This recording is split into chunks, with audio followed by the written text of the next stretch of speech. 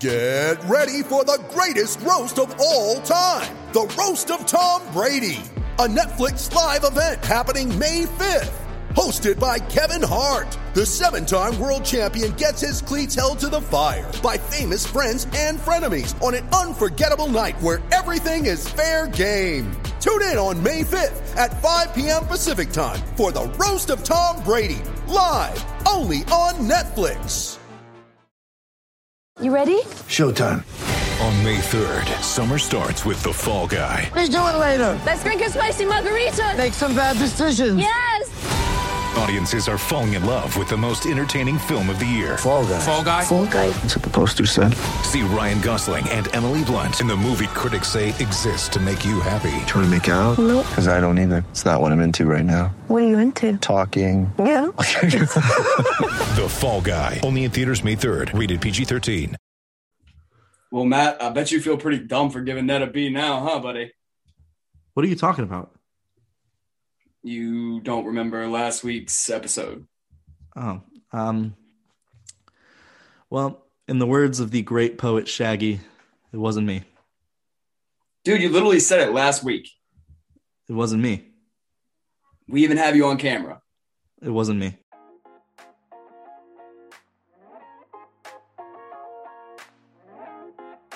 What's going on, everybody, and welcome back to another episode of the Tracking the Storm podcast. We can be found on Apple and Spotify, which you probably already know if you're listening here, but make sure to head over to Twitter as well and give us a follow at TTS_pod. My name is Brandon Stanley. Joining me, as they do every single week, Alex O'Hari at Future Canes and Matt Soma at Canes Prospects. And this week is our trade deadline primer. An episode that probably would have been pretty boring a couple weeks ago, but with the mounting injuries and some of the kind of cloudy situations that have arisen on the roster over the last couple of weeks, it's become a little more fascinating to consider. So we're going to discuss what the Canes might be looking for to shore up the roster, take a look around the league and consider players we think are potential fits to put the team in the best position to try and win a Stanley Cup this summer. But first, we'll briefly go back over the last week in Canes hockey. At the end of the day, the Canes took 4 points in 3 games from Columbus, with the final game of the 4-game set tomorrow or Thursday evening. But the process was kind of a struggle at times. 2 overtime losses where they really didn't play all that great. But then one of the more complete efforts of the season came on Tuesday night, which culminated in a 19-save shutout for Alex Nedeljkovic. It was just an all-around good performance from the skaters as a whole. And Brady Skjei, it's been a long time coming. I thought he probably had his best game as a Hurricane, possibly. Even if he hadn't scored, yeah. Like, he was just involved offensively. You know, he was using his skating to get out on the rush. And even defensively, he was really, really good. So, good step in the right direction for 76. And like I said, hopefully it's a game the Canes as a whole can build off of because they were really good. I think another storyline that we kind of saw emerge in the last few games especially is, you know, the chemistry developing between Marty Necas and Sebastian Aho. I mean, they seem to be emerging as, you know, a lethal duo. Just look really good together. They look like they're feeding off each other well, reading, like, they just very similar skill sets. And, you know, we're seeing results that you'd expect from players of that caliber. Another interesting dynamic from that is, you know, when you have Vincent Trocheck and obviously Sebastian Aho's other running mate, Teuvo Teravainen, back in the lineup, you know, can you kind of consider splitting those two apart at this point? I tweeted out last night, I said, you know, when TT and Troch are both back in the lineup, at this point, I think I'd be sticking with the same Nino, Aho, and Necas line. And then on the back of that, you can kind of have Svechnikov on the second line with Trocheck and Teravainen, which, you know, you'll have them running against other teams as second lines. And, you know, as far as top sixes go, I mean, that's about as talented as a group you'll find in the NHL, especially with how everyone's playing right now. So what do you guys think of that? Do you think Aho and Necas should be left together moving forward, especially, you know, kind of after what we've been seeing them build on here? Absolutely. I mean, what team is going to be able to defend that duo? These are two players with not only just like elite skills, but I mean, very few players, not nobody. I mean, there's Connor McDavid, he exists, but there are very few players that the Canes will play against regularly that can match speeds with Necas.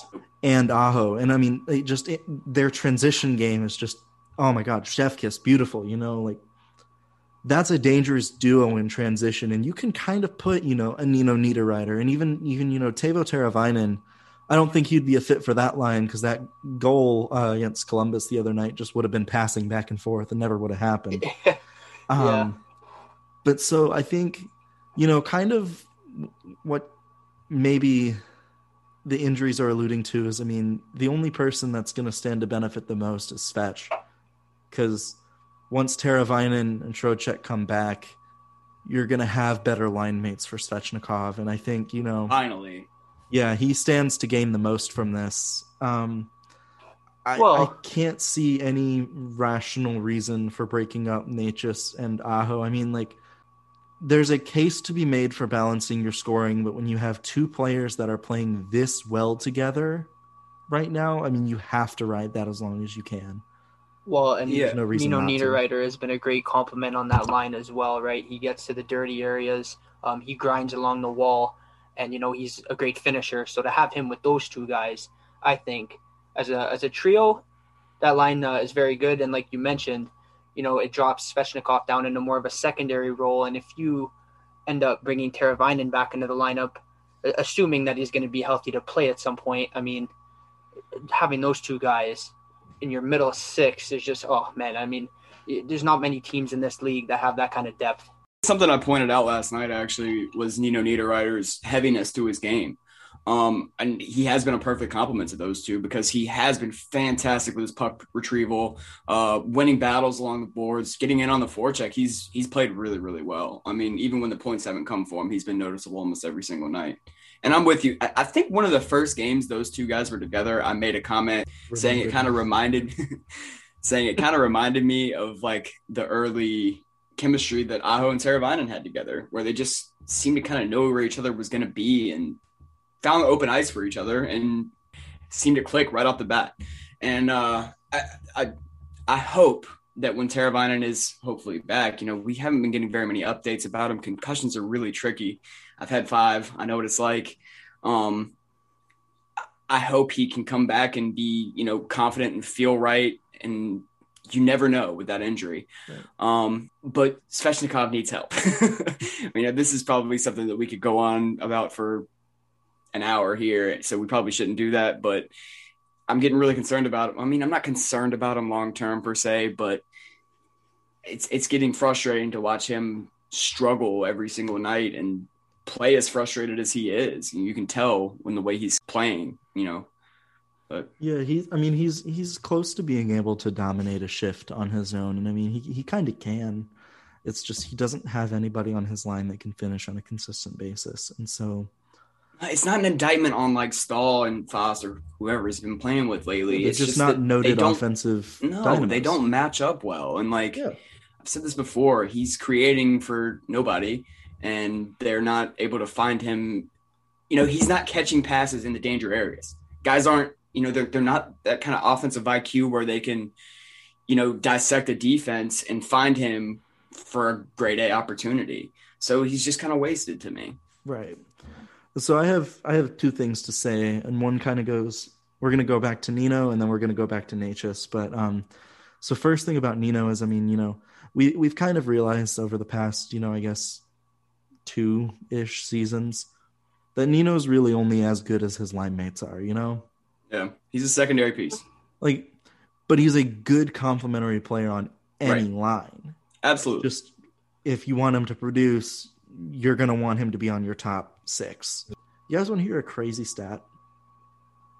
And I got this stat from Mark Scheig, who covers both the Cleveland Monsters and the Columbus Blue Jackets for the Hockey Writer. Martin Necas has more points in his first 100 games than Andrei Svechnikov did. Which is also a year older, but that's okay. He didn't go straight to the NHL, but he also broke into the league a year later. Well, that's what I'm saying. Yeah, but still pretty interesting. It's crazy because Necas is a year older, but this is still a guy who just turned 22. It's kind of crazy, and it's not much. He had 59 points, and I think Svech had 55. So it's not like, Svech was bad or anything. Right. It's like also in Svech's first, I think 82 games, he was playing with mostly Martinook. with Jordan Yeah. Martinook and Jordan Stahl, which wasn't going to do him Lucas very many Wallmark. favors. I mean, it's Right. So, there's something to be said about how, Natchez has been deployed and utilized in his first 100 games, where now we're talking about Svechnikov almost in his 200th game coming up. And it's like, it kind of makes you feel bad because this is a team that's, I wouldn't say wasting a star player. They're certainly not using him correctly. It's like as soon as an injured player goes down, Svech is instantly kind of getting the short end of the stick and getting told to lace him up with, again, it's not an indictment on these two players, but Jordan Stahl and Jesper Fast aren't the best offensive players in the world. Right. It's frustrating. In spite of Fast's play lately. Fast has been phenomenal lately, and I'm going to go ahead and say that. Like, Fast has been impressive lately. But, again, he's not going to be that guy. And I don't know, it makes me feel bad for Svech a little bit because, I mean, you see how frustrated it is. You see how badly, he wants to win. I mean, that goal against Columbus the other night was huge for him. And then you can see the offside. Sigh of relief almost where the fist pump, he was just like, finally. Yeah, and then he's offside on the game-winning goal that got, overturned, and you see like how that sunk him, and you just want to give him a hug, like tell him it's going to be okay. It's just we need these injured players back because Svech needs them on his line. Yeah, I thought about making a joke last night and saying something about everybody's talking about how Svech is like the most untouchable player on the team. Apparently, it should be Martin Necas. Because I mean, if you watched any of the Hurricanes games lately, and you said, yeah, they have this young phenom that everybody thinks is going to be, tracking towards one of the best players in the league in the next couple of years, which guy would you think it is? It's pretty obvious. All of them. And the fact of the matter is, the Hurricanes have two young rising superstars, not including the Ahos of the world and, the blue line and everything else they've got coming up in the system. But I just want to see Svechnikov put in a position to be the player he can be. That's all. It was a little hard to find prospect of the week this week just because I think at the time we recorded, we already talked about Tuukka Tiaksala. So I decided not to go with him again this week. But then I realized the WHL's U.S. division started. So the prospect of the week is really just a shout out to Seth Jarvis and Ronan Seeley, who both began their seasons this weekend, both of which I think had 2 points. Yep. Jarvis in 3 games, Seeley had a goal and an assist in 2. Yes, there we go. So did not get the 10 goals already that I expected out of Jarvis, but he'll be fine. So is it too early to consider him a bust? The WHL is a bad Trash. league for him to be in right now, and I don't think anybody in that division other than Everett is good. You know what? To kind of counter off your prospect of the week, I'm going to kind of throw in not necessarily a dud of the week, but one player that I've been a little disappointed in. I keep checking in on him all the time because I had high expectations when they drafted him, but Kirill Slepets over in Russia. As far as I can tell, he has 5 goals and 7 assists in 34 games. He's playing in the Russian minor league. After he was a KHL regular last year and kind of looked to be turning a corner.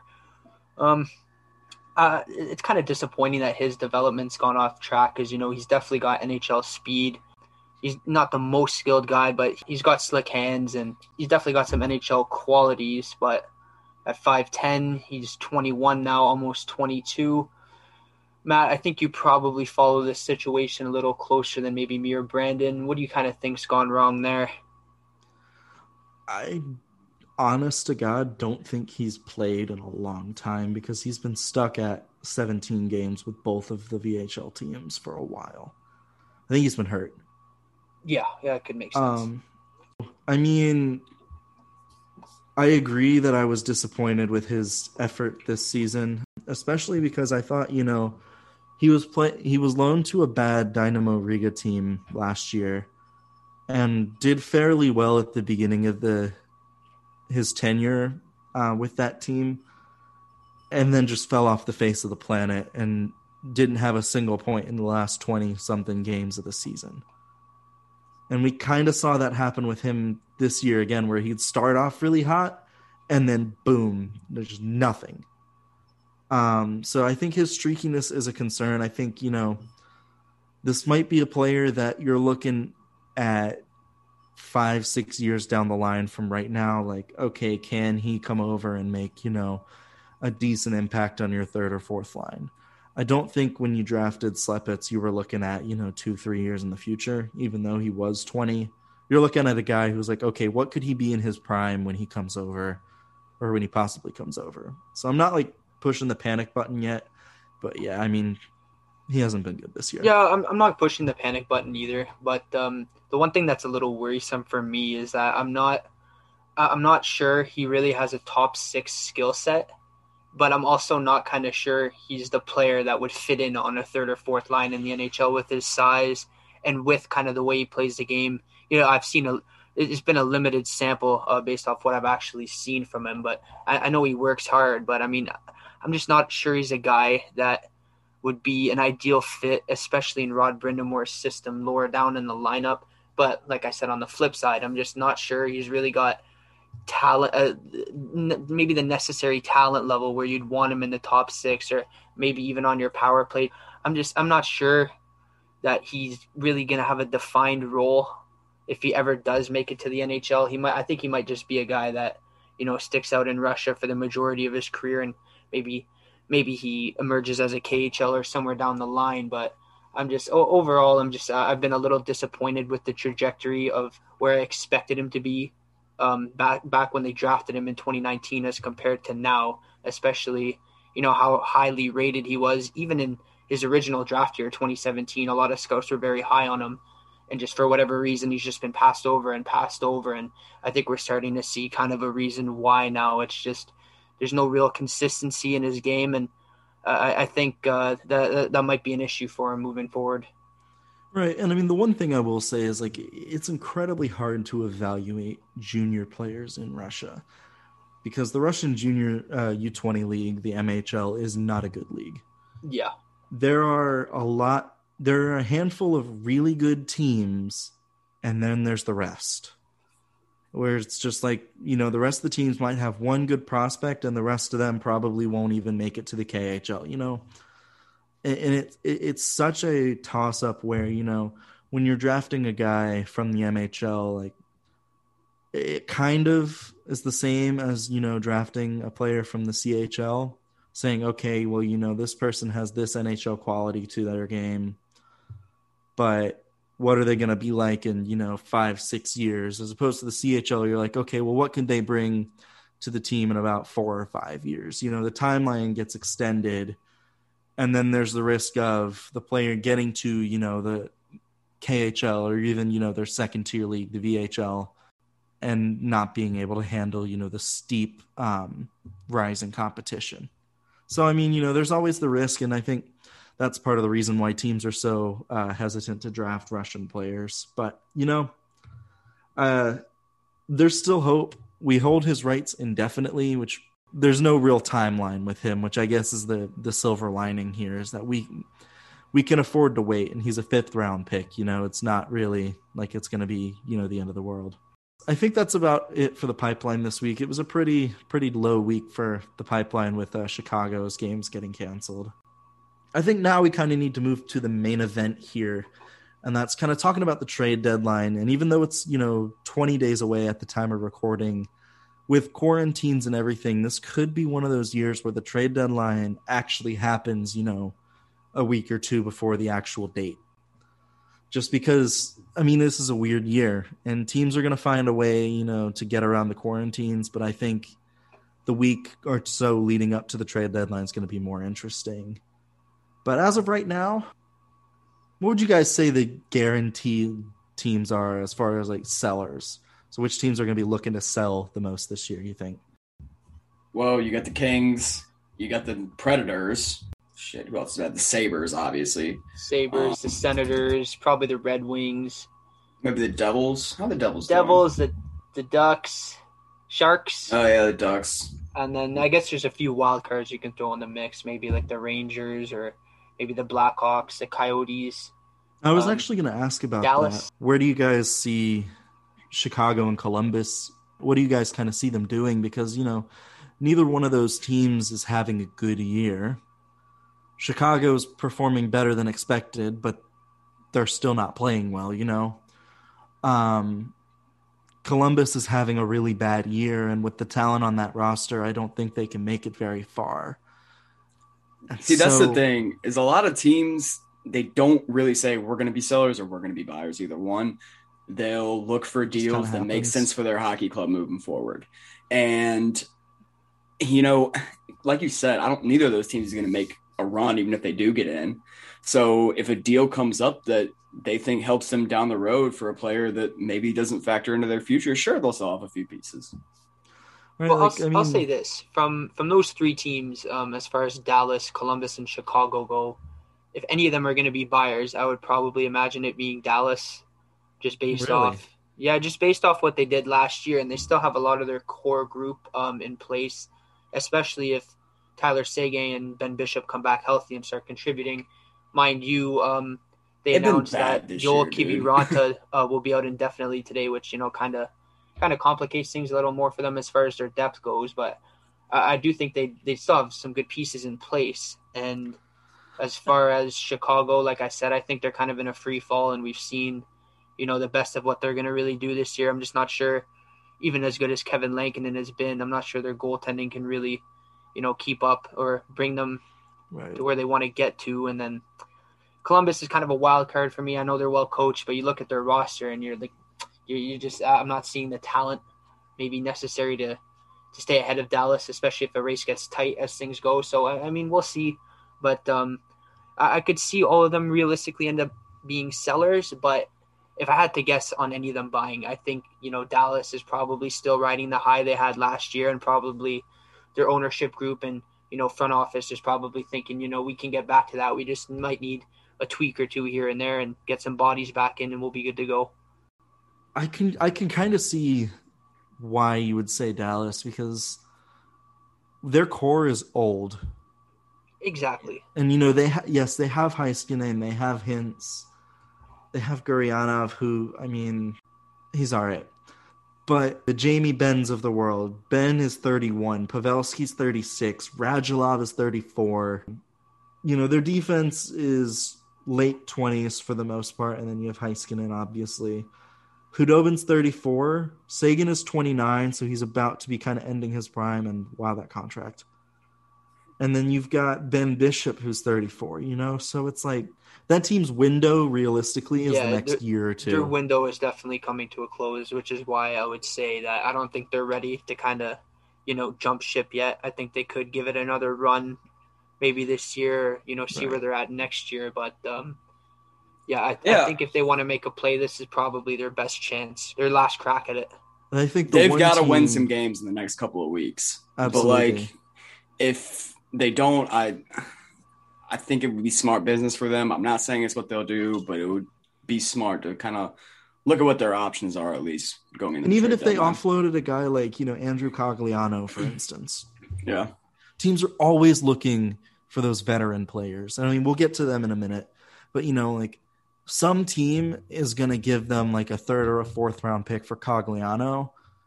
And that's something they can use to help kind of rebuild on the fly, build up a prospect pool. I think the one team that I'm keeping an eye on, though, and it's not Dallas, it's not Chicago, it's Columbus. That's what I was going to say. You have no idea what the hell Jarmo Kekalainen's going to do. Yeah, well, okay, so Chicago is like, we saw them earlier in the year. They were this like young, hungry team with a lot to prove.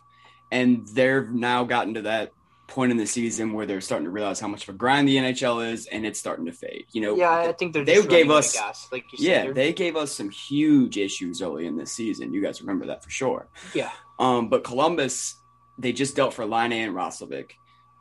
Laine is going to be up for a contract this offseason, so do they want to make a good impression on him and keep him around? I think Columbus is the most likely team of the ones we were talking about to be buyers here coming up. This might be another year where they kind of go balls to the wall and acquire everybody, which is not going to be the smart decision. But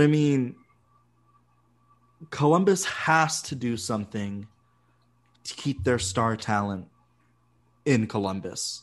Yeah. Because they cannot. They can't. Columbus can't keep star talent there. And at the end of the 22 season, they're probably going to lose Seth Jones to free agency. I can't see Jones sticking there. Zach Werenski's going to be an RFA at the end of that season too, so he's going to have to stay. But they might lose David Savard. They're probably going to lose Seth Jones in the next 2 years. Like, a lot of their core might not want to be on the team anymore. Well, I mean, you've got the Line situation coming up this summer, right? Which I think is going to paint a pretty vivid picture of the overall landscape in Columbus. You know, with how kind of he's fit in there, and he's already had a couple clashes with Tortorella as far as being benched and whatnot. It's going to be an interesting negotiation because, I mean, obviously Kekalainen, he has his vision of, you know, kind of the guys he goes for. And, like, let's be honest, a lot of the guys he's brought in have been kind of more skill guys as compared to what you kind of define as a Tortorella player. I mean, you look back as far as the last couple of years, he signed Gustav Nyquist, he brought on Max Domi, and he brought in now Patrick Laine, which are kind of, you know, all offensive-oriented guys. He shipped out Josh Anderson, who's more of a rugged power forward type who seems like such a great fit for a Tortorella system. But, you know, you got to kind of wonder if there's a divide there between the vision of the coaching staff and the management, which, you know, obviously isn't a problem for the Hurricanes. But right. It's definitely going to be there's going to be some interesting things happening in Columbus, not only at the deadline, but as you said, with Seth Jones' contract coming up and over the next year or so here, there's going to be some interesting things happening in Columbus. And Torts' contract's up this summer too. Don't forget that. But anyways, I think now we should probably start talking about the Hurricanes. And for sure. If you missed it this week, Don Waddell came out on, I believe it was Frank Saravalli's podcast, and talked about how the Carolina Hurricanes at the trade deadline are looking to acquire a top 9 forward and possibly some help on the right side on defense. I don't think he was very committed to that, but he said that might be something they look at. So, Brandon, I guess the biggest question I have is who around the league do you see being a fit for the Carolina Hurricanes right now? Well, my list is long here, fellas. We can talk about those players. Right. I mean, that's the idea. We're going to start with the right-handed defenseman because I was actually somewhat surprised by this, and I really don't have that long of a list here. What I am more interested to see them go after is a forward.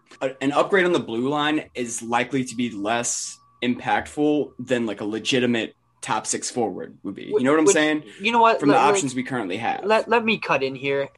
I still can't understand or wrap my head around the fact that the Hurricanes are actually interested in a defenseman in any capacity at all. I mean, you've already got 7 legitimate NHL defensemen. When everybody's healthy, you're already going to have either a Jake Gardiner, a Hayden Fleury, or a Jake Bean, because I don't think they're going to scratch any of the other 4. So you're already going to have a very quality defenseman sitting in the press box. Well, we know who it's going to be. On a nightly basis. I can't understand. I can't understand the need or the desire for acquiring a defenseman. You know, even if you make the argument that they want maybe a more physical guy. I mean, Hayden Fleury, when he's playing that brand, he can fit that role perfectly. Not to mention that, you know, both Fleury, Bean, and Gardner, all 3 of them have shown they can all play on their offside and handle those kinds of minutes. I'm stumped overall at the fact that they're even, you know, considering acquiring a defenseman. I have to imagine that if they do, it's probably because they're planning on moving somebody out, you know, from that group, especially with the expansion draft coming up. Well, maybe if they move a Gardner or a Shea for the cap space, but then you'd have to be going for a guy that's less costly. And the 2 guys that I'm actually more interested in are like just as expensive as Gardner/Shea. Here's what I'm thinking. It's like, Elliot Friedman said a lot of teams' mindsets around the trade deadline is you can never have too many defensemen. With the Canes, you know, oh no, Jake Gardner's hurt. Time to bring in Jake Bean.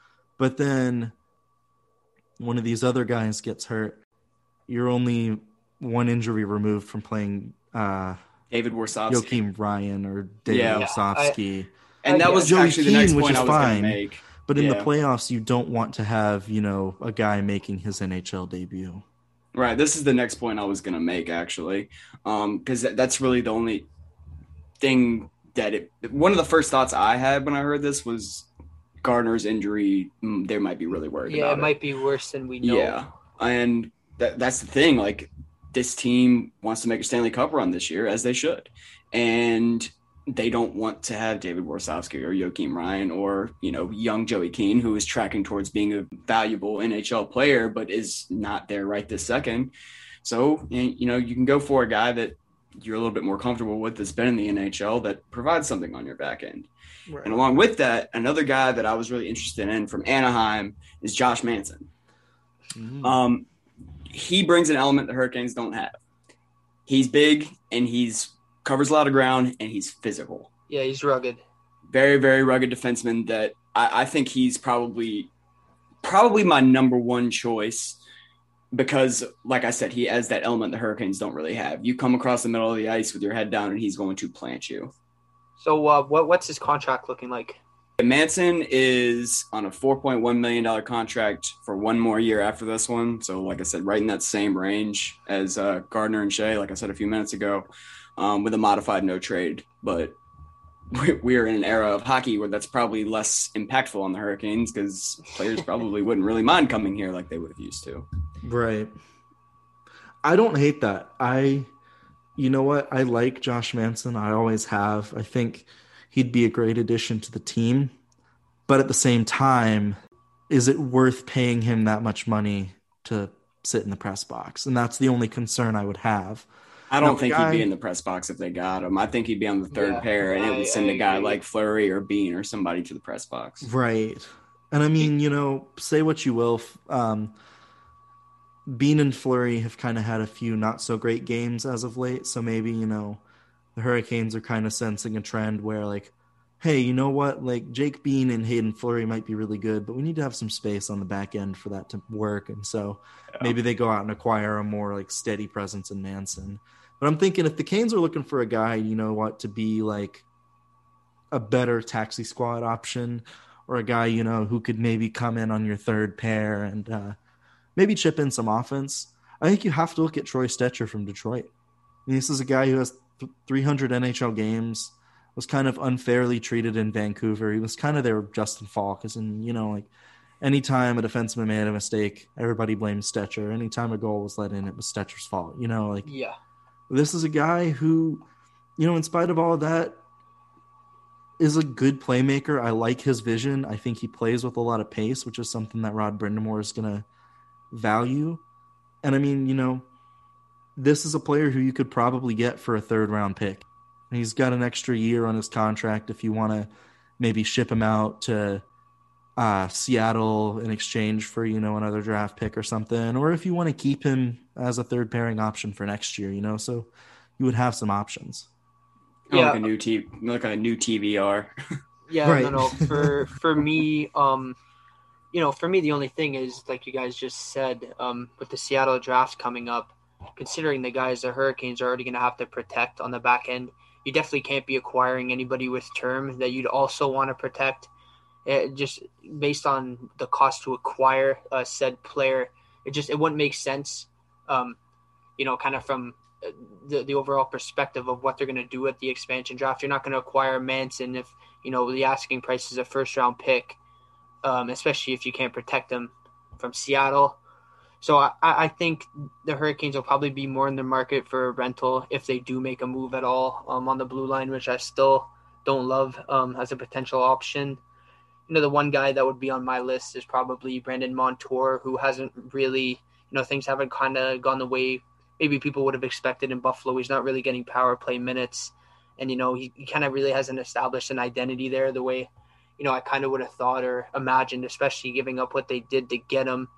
But if you want to talk about a right-handed pending UFA defenseman who, might make sense or interest the Hurricanes, can I interest you guys in maybe a New Jersey Devils defenseman, Sami Vatanen?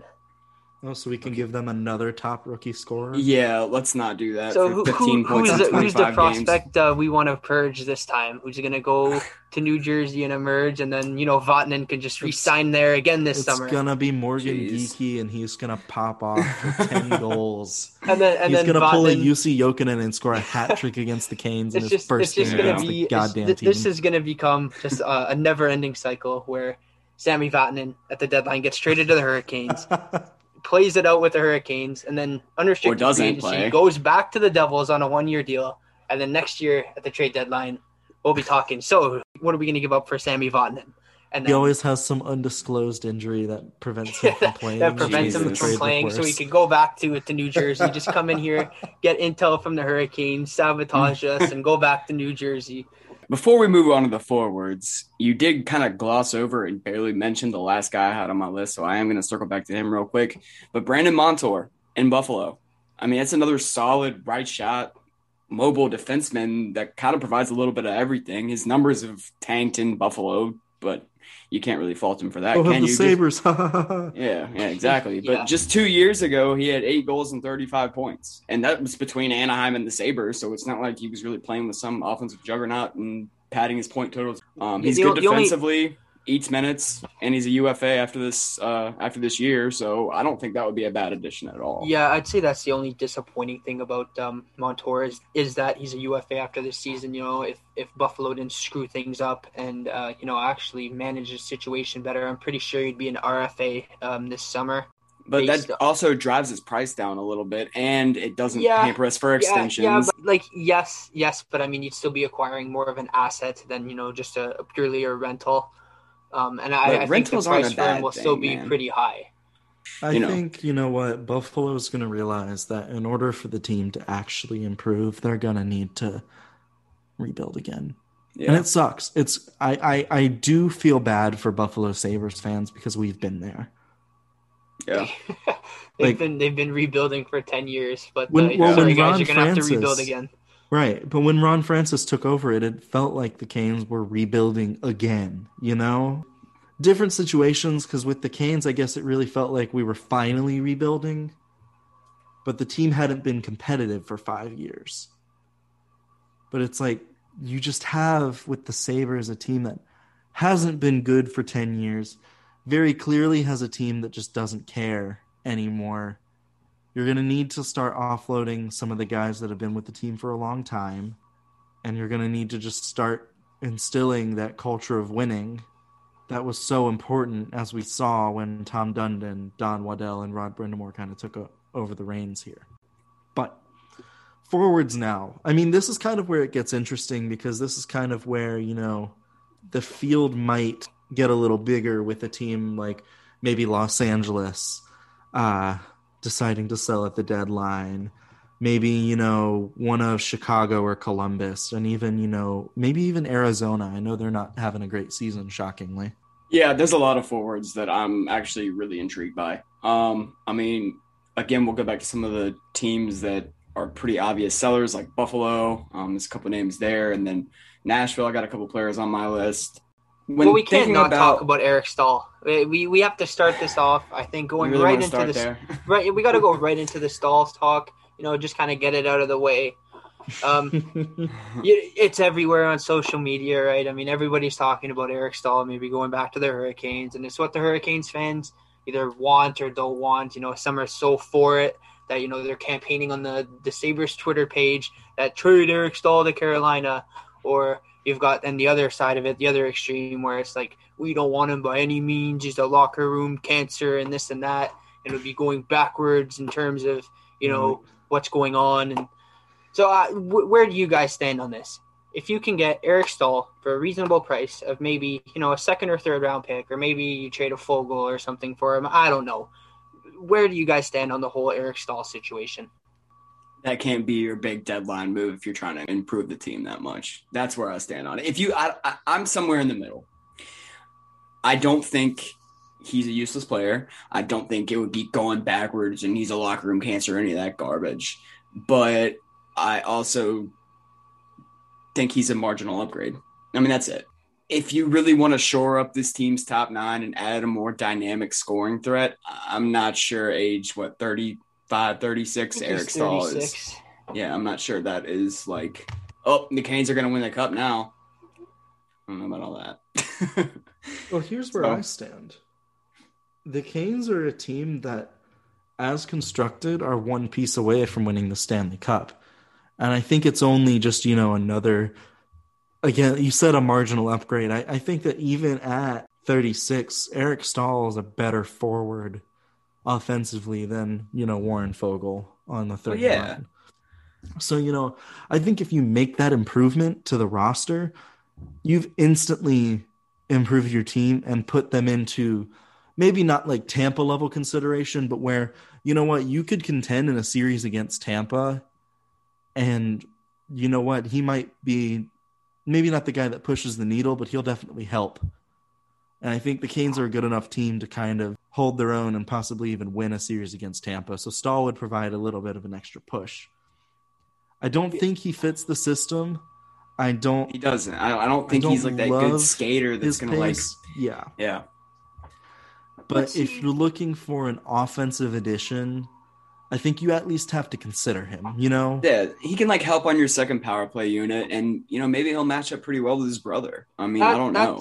That's where I kind of stand on the whole thing. Is if you take Eric Staal and you drop him in on your third line, and you've got him with his brother Jordan, all of a sudden you've got two guys who are 6'4", like 220 pounds. That's a beefy line, right there. And then I don't know who you'd play with them. Maybe Jesper Fast, maybe a Brock McGinn. I'm not quite sure, but I mean, my God, as far as the third line goes, those guys are just going to be, breaking down the opposition. You can match them up against any line that you really want to play them against. If you want to play them as a shutdown line, if you want to play them purely matchup based, or I'm sure those guys can, exploit deficiencies from other third lines around this league.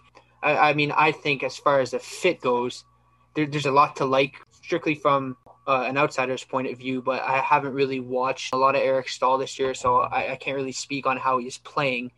But, if he's engaged, if he's willing to be physical, and, if he's dialed in, and I'm sure, obviously, coming back to Carolina, there'd be a lot of nostalgia for him. He'd be reunited with his brother, so I'm sure he'd be pumped up. I'm sure he'd be ready to go. I do think the Hurricanes have a lot to gain from an ad like that, but, I mean, you do have to consider the other side of it where, if things go wrong, obviously he'll be the whipping boy again. You'll be the whipping boy, and you'll have all the stuff coming up from the past of, why'd you bring Eric Staal back? Yep. And here's the thing. I'm loving how many people right now are acting like they know what Eric Staal was like in the locker room and what he was like as a person. You remember how bad his teammates were, by the way? Let's just throw that out there too. God, do you remember how bad these Canes teams were? And people are acting like, Eric Staal like murdered their firstborn child. It's like I got a mention today who was talking about, he's not a good fit for our locker room. Like, how do you know that? Are you in the locker room every day? Yeah, it's way off base. It makes no sense to me. You don't know these players. You don't. So how can you sit here and say, Eric Stahl's not going to be a fit for this team because he had a bad attitude when he left Carolina after half a decade of playing with these terrible players?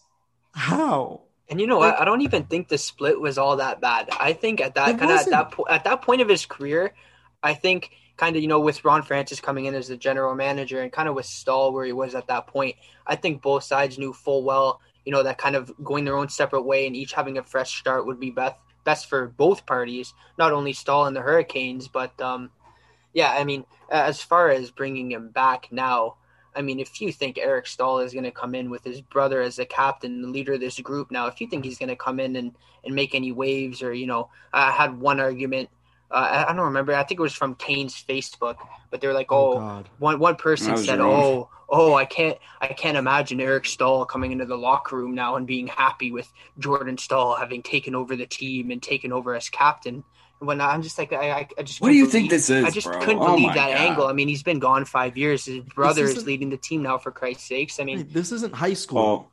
I don't have any sympathy for you for getting in an argument with somebody on Kane's Facebook, to be fair. Just saying Eric Stahl will come in. He will be a good member of the team. He will help lead.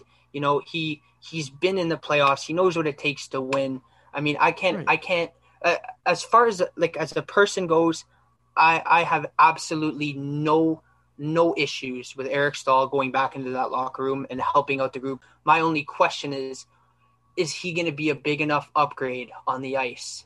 And the last thing I'll say, if you're looking for a rental, he's a pretty good option. He's on a good contract. He, you know what, has a better nose for the net than a guy like Warren Fogle, who's on your third line most nights. And you know what? Eric Stahl's 36 years old. He's a grown-ass man who will step into the role with whatever team he's traded to and get the job done because he knows that's what he has to do.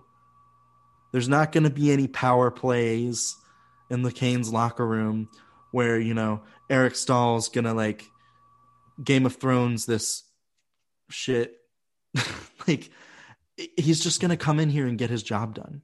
And so I don't see why Canes Twitter, well, I do, because they have an irrational hatred from a guy who gave nothing but his very best to this franchise and carried some god-awful teams. I don't think it would be that bad. But I don't know if the Canes go that route. I think it would be the obvious route. So there's going to be a team willing to outbid them. Yeah. As far as dramatic upgrades go, I've kind of got two guys in mind. Both of them would be in team control beyond just this year because I don't really love giving up assets for a rental. I don't care what kind of position your team is in because I don't think the Hurricanes window is close to closing at all. I don't think you have really to give up, you know, any assets or anything that'll help your future right now strictly for a rental player because, you know, I think they still have a long time they can compete. So the two guys I've been looking more into is obviously Victor Arvidsson from Nashville, who we've talked about on previous podcasts. I wrote an article that, you know, he was kind of the centerpiece around. Beyond that, it really depends on what direction Arizona decides they want to go. I mean, they got a whole new management committee and stuff there, but I think Connor Garland would just be an exceptional fit, probably exactly what the Hurricanes are looking for in their middle six. You know, he's undersized, but my God, he plays rugged. He goes at anybody, and he's got a nose for the net. He's leading that team in points. He can finish. He can score, play all situations. He's not going to be cheap, mind you, but I mean, as far as a fit and a player that would fit your group to a T, I think he'd probably be my number one option. Like I said, he's not going to be cheap. You're definitely probably going to be looking at, you know, probably a first round pick and maybe a good prospect to get him. But like I said, he'd be in team control moving forward. It all depends if Arizona would want to move him. But like I said, as far as a fit goes, I'm not sure I can find a better one than him. So I have both of those guys on my list, and both of them I see as being very difficult to actually envision a scenario where they get here. With Arvidsson, from a purely player standpoint, he makes fantastic sense to me. He's kind of a buy low guy because he struggled the last couple of years with Nashville, but he's super talented, and I think his production would bounce back in a hurry playing alongside, you know, Aho, Trocheck, Svechnikov, whoever. But I think that trade, are you comfortable making that trade for Dougie Hamilton? Because that's kind of essentially how I feel like with the cap situation, adding that $4+ million contract to your books. I mean, that's the end of the Dougie Hamilton era in Carolina. I don't see how you fit him back in with a raise this offseason with a flat cap coming up. And Garland, the first time I saw Connor Garland live, it was a couple years ago. It was before he was really like a big name. My eyes were fixated on him the entire game. I mean, he's a fantastic player. Yeah, absolutely. Super quick and just has the puck on the string all the time. And I mean, he would awesome addition to our top six. And, you know, he's barely making any money this year and then is an RFA. So he's going to get a big raise as well. Like a big raise. He's scoring nearly a point. You can envision him on a bridge deal, but yeah. But he, you know, it's still going to be at least $4 or $5 million. And that's if you're getting most likely like a pretty good deal. So that's kind of the same situation as Arvidsson. So you're going to have to pay a premium to get him out of Arizona, first of all, because he has team control, like you said. And again, that just kind of pushes Dougie Hamilton out. I don't know. This is kind of a complex situation we're in here. The Hurricanes haven't been in this scenario before where you have to add in this other layer of, holy crap, we don't have any cap room. Like, I'm not used to this. We're in uncharted territory here. Seriously. But I mean, I love both of those guys. I have two picks that I like a little bit better that I'll get to later, but Matt, I'll let you give your thoughts on those two first. Man, this sucks, because in a perfect world, we'd find a way to get at least one of those guys on our team. But Brandon, you made a good point. If you're serious about keeping Dougie Hamilton here, and it seems like for the most part the Canes are, in my opinion, and this is just me, this one random guy on Canes Twitter that really only talks about prospects.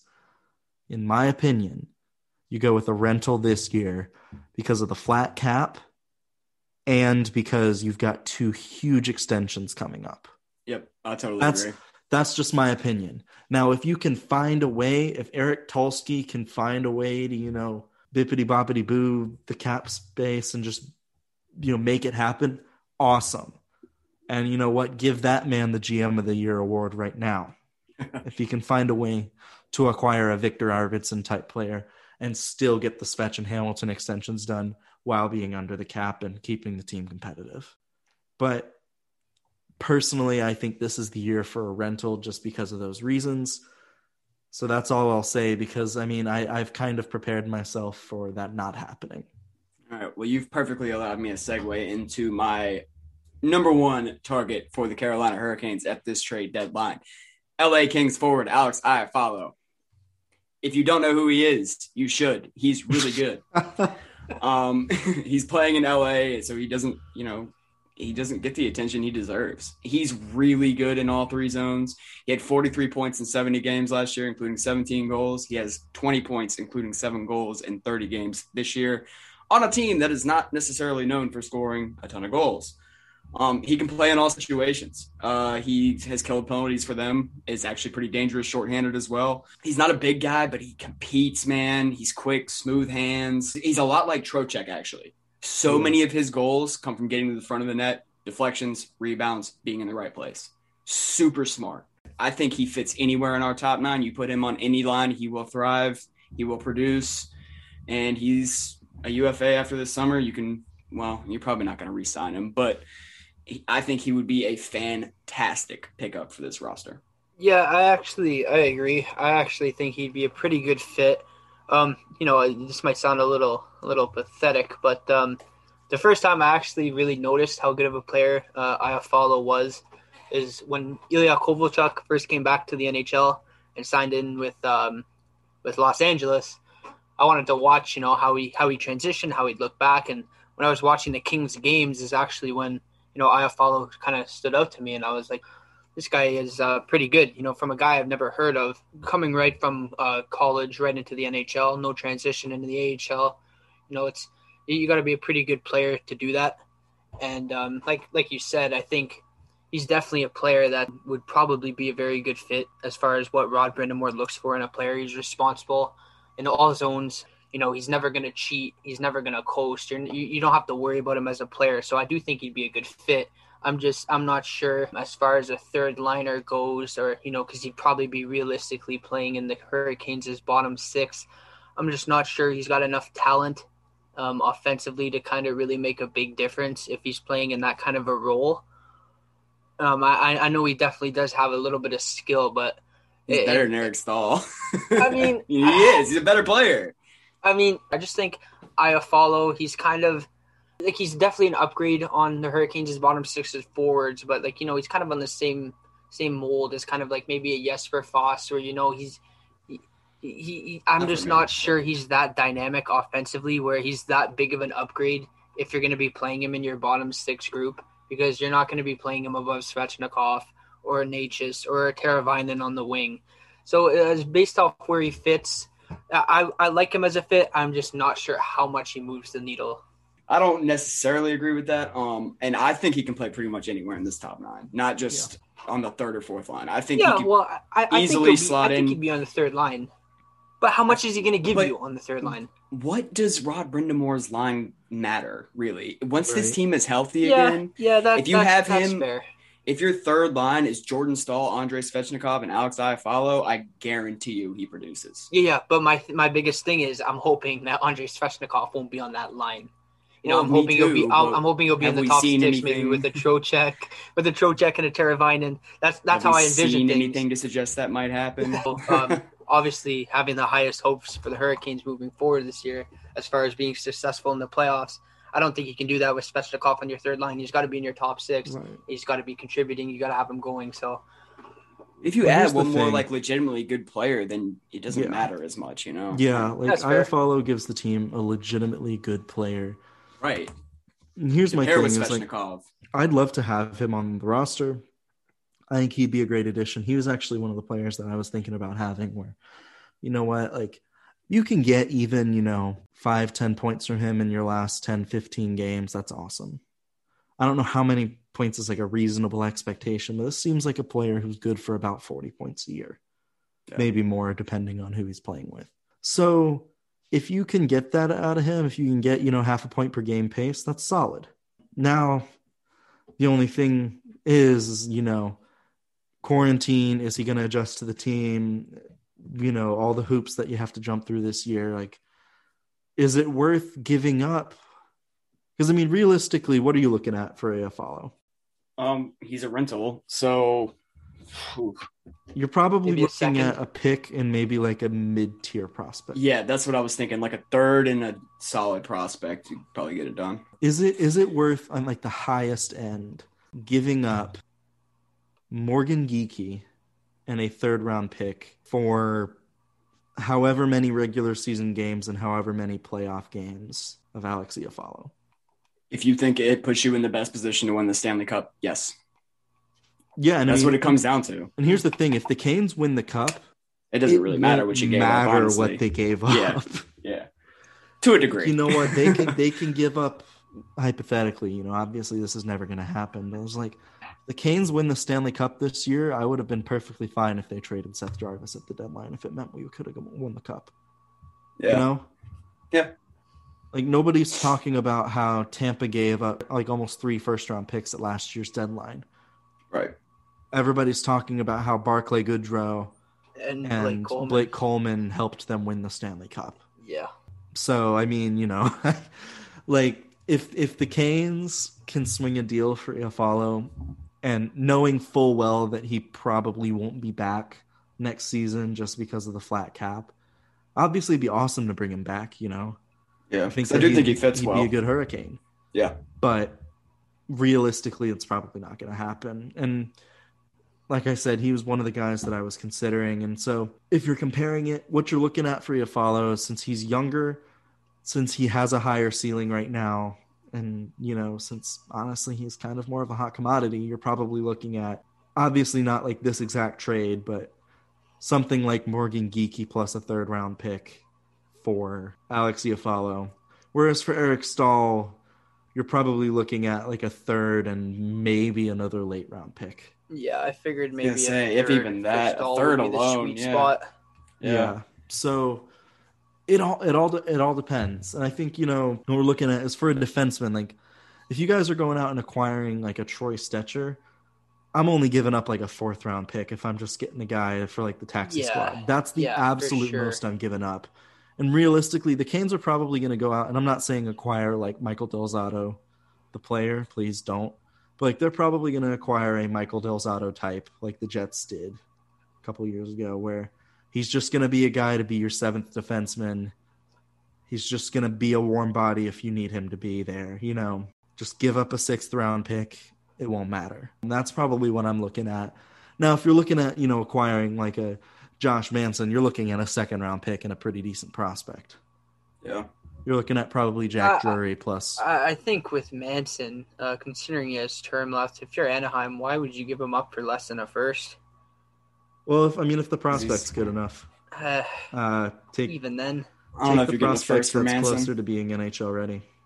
he's a legitimate top 4D for me. But He is. So a couple other guys that I figure are at least worth mentioning. We talked a little bit today in our Twitter chat about Bobby Ryan from Detroit. Obviously, he's got fantastic character, and Having a hell of a year. He's having a good year in Detroit. Like, obviously as a Ottawa native and a Sens fan, I have a lot of familiarity with the player. Obviously, as a person and as a fit, I know he'd be, just a fantastic guy to have in that locker room. I'm obviously happy for him, the resurgence he's having in Detroit. And, he didn't play badly for Ottawa last year, a couple of years ago, for a couple of straight years in Ottawa at least. He was kind of underwhelming and didn't really have the pace that you're really looking for, which is kind of the only reason that I'm not sure he'd be a great fit in Carolina, just because, he's obviously, pace has never really been the main part of his game, and he still doesn't skate well. It's obviously not getting better with age, but, I will say in 2017, he still had the same problems plague him then, and when the Sens were in, their deep playoff run that year, he was probably the best forward on their team and probably their second most important player after Erik Karlsson. I mean, he just took over games in that playoff run against Boston and against Pittsburgh in the semifinal. It felt like every goal he scored was a meaningful goal. He'd pop up at the right times. He was just all over the place. So, he's definitely got a good track record as far as playoff history goes. So I do think he'd be a good fit in that regard. And I think he could definitely help the second power play unit. I mean, in his time in Ottawa, as a net front guy, he was always really solid. But beyond that, behind the net and below the goal line, he just overpower guys routinely. And, he doesn't get enough credit as a passer, but he could really distribute the puck from behind the net. So I think beyond just, maybe helping out as far as, adding size and power to the bottom six, he could definitely help improve the power play unit as well. And I don't think he's a guy that would be overly expensive to acquire. So I don't know how you guys feel about the move, but I also like the idea maybe of adding Bobby Ryan to the bottom six. Yeah, I mean, he's on a hell of a contract. It's just $1 million this year. And that's cheap. It leaves you with the option of maybe acquiring somebody else too. Yeah. Or saving that cap space for... You know what? It might not hurt to save that cap space because the Canes are going to have bonuses this year with ELCs. So with the flat cap, that bonus penalty is going to hurt teams even more. So I'd like the idea of acquiring Bobby Ryan simply because, throw him in on the second power play unit if you wanted to. And on the third line, I think, he does add another big body to the Canes bottom six. And I don't know what a realistic trade would look for him. Honestly, his trade value is probably a little higher right now just because of the season he's having with Detroit. But I'd say you're probably still looking at maybe a third, something around that ballpark, maybe a third or, maybe a couple mids, like a fourth and a fifth, something like that. I can't see it being overly high because, I mean, you don't necessarily see him fitting into the long-term future of what they're building in Detroit. So it's kind of, take what you can get for him and, let him go on and help out another group, maybe take a run at a cup. And give him, chances are he's going to retire pretty soon. Give him one last chance at getting a cup before he calls it quits. Yeah. So I don't hate the idea of making that move. Again, it's more just is it enough? And that's my thing. And I don't hate the move either. And Bobby Ryan's a super easy guy to pull for. Love the player, love the story, all that. But you're getting a guy that will help your second power play unit. But other than that, I just don't see him fitting with our, up-tempo style. And that's what Alex pointed out. But, if they make the move, I'm not going to be upset about it by any stretch of the imagination. But I just don't think if they really want to upgrade the top nine, Bobby Ryan, they can point to that and say, this is what we did to prepare for a Stanley Cup run. Yeah. Yeah, I agree. There are very few moves that the Canes could make that would make me exactly upset. I'm just not sure how many viable options there are out there for the Hurricanes to really consider doing and then have their fan base be like, wow, that I think that made us considerably better. And now I see us as a legitimate cup contender. Like, unless you're going out, even if you go out and acquire an Arvidsson type, or like you said, like we talked about earlier, a Garland type, I'm not even sure that's going to move the needle enough in the eyes of maybe Hurricanes fans, people that don't really follow closely enough. Like, you might have to go out and acquire maybe like a Philip Forsberg to really get people to buy into that kind of hype. You're never going to move the needle for Canes fans because Canes fans will never be happy. Yeah. Canes fans, I love you. I'm sorry. But it's true. We will never be happy about anything good that happens to this team. Well, let me give you a couple more names. And these are a couple more that have team control, so it would take some financial dancing to make it happen and to keep yourself comfortable moving forward. Like I said, with Dougie Hamilton, like we all discussed moving forward. One of those, all right, I have one I really like and one I just kind of want to throw out there to get you guys' opinion of. So I'll start with that one. Pending restricted free agent from Buffalo, Sam Reinhart. Yes. I think that would be a really good move because, he'd slot really nicely into our top six, first of all. He's a really talented sniper. I mean, just good offensive IQ all around. He could put up points. And Jack Eichel excluded, he's never played with, the deep top six he would get to play with here. Even playing with Eichel, they were like the main focus of every team's defensive game plan every single night. So he'd be able to come in here and slide into more of a kind of secondary scoring role. And I think, anywhere in our, again, top 9 even, that would be a needle-moving player. Yeah, I mean, it just goes back to the point where, I'd love the player. I'd love to have him on the team, but is it worth, possibly losing Dougie Hamilton? Well, do you think you could send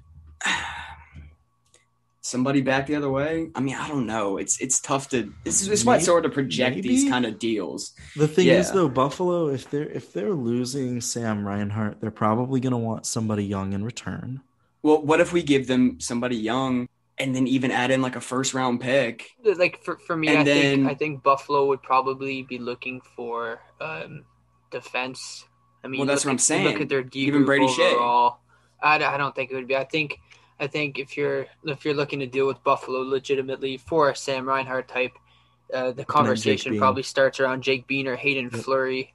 Plus, right? I mean, it won't start around Hayden Fleury. Alex, I know you love Hayden Fleury, but he's not fetching Sam Reinhart. Yeah, like I said, it's definitely, whether it's Bean or Fleury, it's plus. I mean, you're gonna have to add quite a bit to either of those players if you're gonna acquire a guy of Sam Reinhart's caliber, and then you've also got to factor in what kind of money he's gonna want.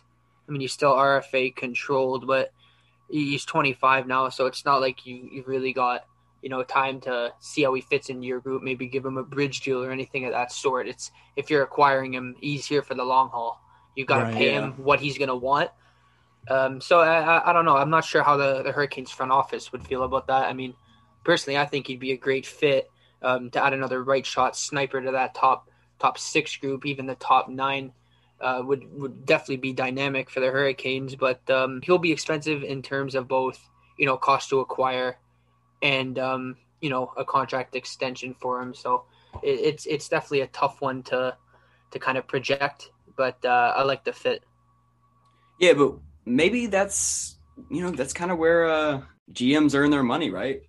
And Don Waddell's a pretty good GM. Maybe he figures out a way to, even if he has to throw in an Anthony Honka or Jack Drury or another prospect on top of, the original deal to get them to take Brady Shea or Jake Gardner's contract even. And then you've got that $4 million freed up. So maybe that doesn't close the book on a Dougie Hamilton extension. And, you'll look at it in the offseason to figure out what you can pay Sam Reinhart, or if, I guess, even would be. Which, again, if you're giving up that much to get him here, you better sign turn around him. and be you better sign him. The only thing I'd say is, at that price that Sam Reinhart's probably going to want, can't see him coming in under like the $6-7 million range, for obviously – max term probably. At that, in that he hasn't case, scored at that elite of a level. He's scored at a pretty solid second line level. Go in the NHL. You know how these things go. So I can't see Like, that's from a neutral standpoint. That's what I'm going to assume. But, maybe at that point, I would probably just consider, maybe a Victor Arvidsson who might not quite have the high upside, maybe that you'd expect from Reinhart, especially he's a couple of years younger. But you'd have Arvidsson locked in at a pretty decent cap hit.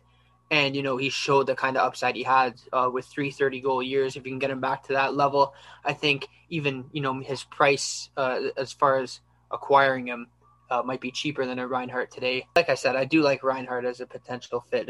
I think the Hurricanes might have a couple options that just make more sense. All right, well, this kind of piggybacks pretty nicely off what we were just talking about. And if you don't want to give up all that much, there's one other player. He has 1 year left on his deal at $3.8 million. He's out in Anaheim. That's Rickard Rakell. This is a guy that's scored 30 goals in each of his last 2 seasons in which he played at least 70 games. Anaheim is not good. They do not put up a lot of points, and he's continuously produced out there. He's pretty young. He's only 27. He's about to turn 28 in May, and you have him for 1 more year. I think that would be another potentially good target, and at only $3.8 million, you're not handcuffing yourself too much. Yep, I totally agree. I love him. I'd acquire him probably in a heartbeat as long as the asking price isn't ridiculous. I think he'd be a nice fit, and that's all I really have to say there. Like, how can you not love that fit? Yeah, it's a good sniper to have, put him alongside. You're probably not going to bump Necas off that top line, but if you can put him anywhere in the top 9, and he can reasonably produce with how he plays the game. So I think he'd be a beautiful fit wherever you put him in the lineup. Yeah. Yeah, I mean, he's fairly cost controlled. And you know what? Like, if the Canes can emerge as a top contender, because there's going to be some team that's going to offer something stupid for Rakell. Yeah. We know it's going to happen. We know there's going to be a team that's going to offer like just some absolutely crazy deal. Another player that I was going to consider was maybe, you know what, if you don't get Rickard Rakell, Danton Heinen's not terrible. He's not great, but you know what? He's another third line forward who can play the body a little bit and kind of has that scoring Warren Fogle type stuff.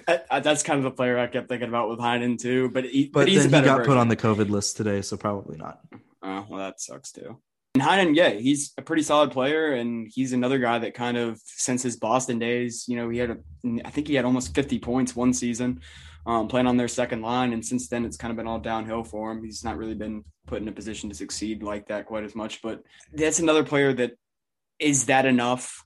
I don't know. Yeah, but that's maybe a fallback option if you don't. I don't think he moves. The asking price is too high. Yeah. Yeah, but at one point you thought he was a rising star in the league. Like I said, right. He had one really big season with Boston, and then since then it's just kind of been a struggle for him. It's just been downhill. So I have one more player. That's maybe not the best fit for the team, but definitely would add some offense, and that's Andreas Athanasiou. Last year, we saw he didn't fetch a ton of a return for Edmonton. Didn't he go for 2 seconds? I thought it was like 2/3. But that's another player who, he's an RFA, so the Canes could stand to either, sign him or just qualify him and then maybe dump him on a team like Seattle or something that might need contracts for next year. Well, so that's the only thing that I can think of as another possible option for the top 9 from the teams that we know that are going to sell right now. He scored 30 goals a few years ago. That's why I thought LA would be, probably a great situation for him to succeed. I thought Edmonton would be a fantastic spot for him. So I couldn't believe how things went for him there last year. I can't wrap my head around him not being able to settle into a lineup with, McDavid and Draisaitl, two guys that can actually skate at his pace. That's what I'm saying. He's like one of the few players on the planet that can skate at McDavid's that can skate level. With McDavid. Yeah. And so I don't understand it. He's in LA this year. Just taking a quick look at his stats. He's got 6 goals and 12 points in 23 games. Only 3 goals in his last 20 games. Like I said, with his speed, I think you could do worse than him. Exactly. I love, from a guy who just, just purely a hockey perspective. I love the player, right? He's as exciting as a player you'll find out there. A guy who can skate like that, shoot like that. From an optical standpoint, I'd say, get him in the lineup. He can fit in with this group. It's just, as far as the fit, he doesn't play much defense. and Yeah. he's not a physical guy either. I mean, he's big. He doesn't play physically at all. So I'm not sure about how the fit would be. I also don't really know where you'd slot him in the lineup. I mean, imagine him on a line with Jordan Stahl. That's what I was thinking. Just not the a fit, difference yeah. in pace. I don't know. I don't know where he'd fit. So I'll say I'll pass. But Yeah, I mean, I wish a if team the would find a better Canes- situation for him. If the Canes find, that it's deadline day and that they haven't found their guy, maybe they'll give him a shot. But I don't think it's an option. I think it's just another name that we should probably float out there as being like somebody who's probably going to be available come trade deadline time. Yeah, he's right in there with Yeah. like the Heinens and like those guys that would, not be a bad like last minute. We just need to shore up one more, bottom 6 guy. Right. But so I think now, we've talked about the trade deadline enough. Right. All of our favorite players. All of the players that we secretly wish were Carolina Hurricanes instead of the Carolina Hurricanes. I'm kidding. I'm sure we'll actually see a trade come up the next few days, and it's going to be somebody. Listen, as long as they That'd don't be trade typical. Hayden Fleury, I'm fine with whatever they do. What are we going to That's all do I've if they gotta trade say, Fleury? Anyways. Man, Alex is going to have You guys won't hear from me Anyways. for like a week. Anyways, if we don't record for 3 I'll be weeks. MIA. we're going to go to the questions we got from some fans right now. And we want to thank you, Canes fans, for sending in your questions, as always, for the pod. We're sorry we haven't talked to you in a few weeks. But Busy, to be fair, busy. we've been busy with things to talk about. So our first question comes from @Caniac Zach saying, other than Eric Stahl, who are potential trade deadline acquisitions you could realistically see the team getting this year? Listen to the past hour of the podcast. 2 hours. Right. I'm not going to answer Cam's question because that's just going to make Alex mad. When will Hayden Fleury score? Was that it? Yeah. Okay. So here's Never. here's a question from @TheLittleTuna on Twitter. What are the chances we see an Eric Haula, quote, situation, unquote, with Trocheck when he comes back from injury? He was playing out of his mind, and I'm worried that might disappear. I'd say 0. Yeah, me Probably too. 0. Like, Yeah. With Haula, I don't think it was necessarily his injury that stopped him from performing well. I think it was Haula himself. yeah, it was his attitude. I'd say it was his I attitude. think that he just didn't really gel with the system here. He and Brendan Moore clearly had a disconnect, and that happens. But Trocheck, for the most part, seems like he loves playing here. I mean, not to mention the past success that, Trocheck had in Florida. It's not like he was just, kind of a one-off. It's not like this is really an aberration, what he's doing. I mean, he's played at this level before with Haula. He had, kind of one season that he played at a crazy level in Vegas where, just so much went right for everybody in that group. And he's never really reached that level since. So I just think it's more realistic for Trocheck to keep up this pace because we've seen him do it before. Right. And with Haula, he was kind of never the player that he showed in his first however many games it was with Carolina. I don't really remember now, but yeah, I'd say it's probably a 0% chance that it happens with Trocheck. There's going to be an adjustment period as there is with most players when they come back from an injury. So there's going to be, maybe 5 or so games where Trocheck doesn't look his best, but I wouldn't press the panic button. All right, so next question is from @Matthew Nolfo, and if I pronounce anybody's last names wrong, please forgive me, I can't read. So it says, Teuvo Teravainen's been out for a long time. Is there any chance he comes back this season? My answer is yes, but they're not going to rush him. They're going to give him the correct amount of time that he needs to heal because the team's doing well right now. It's not like they need to rush him back from an injury, and plus it's a concussion. They probably shouldn't. This is something I mentioned earlier. You can't, rush a guy with a concussion. If he gets out on the ice and he doesn't feel right, which is apparently what happened the last time he tried to re-enter the lineup, you got to take that warning sign and back off. I mentioned earlier I've had 5 concussions.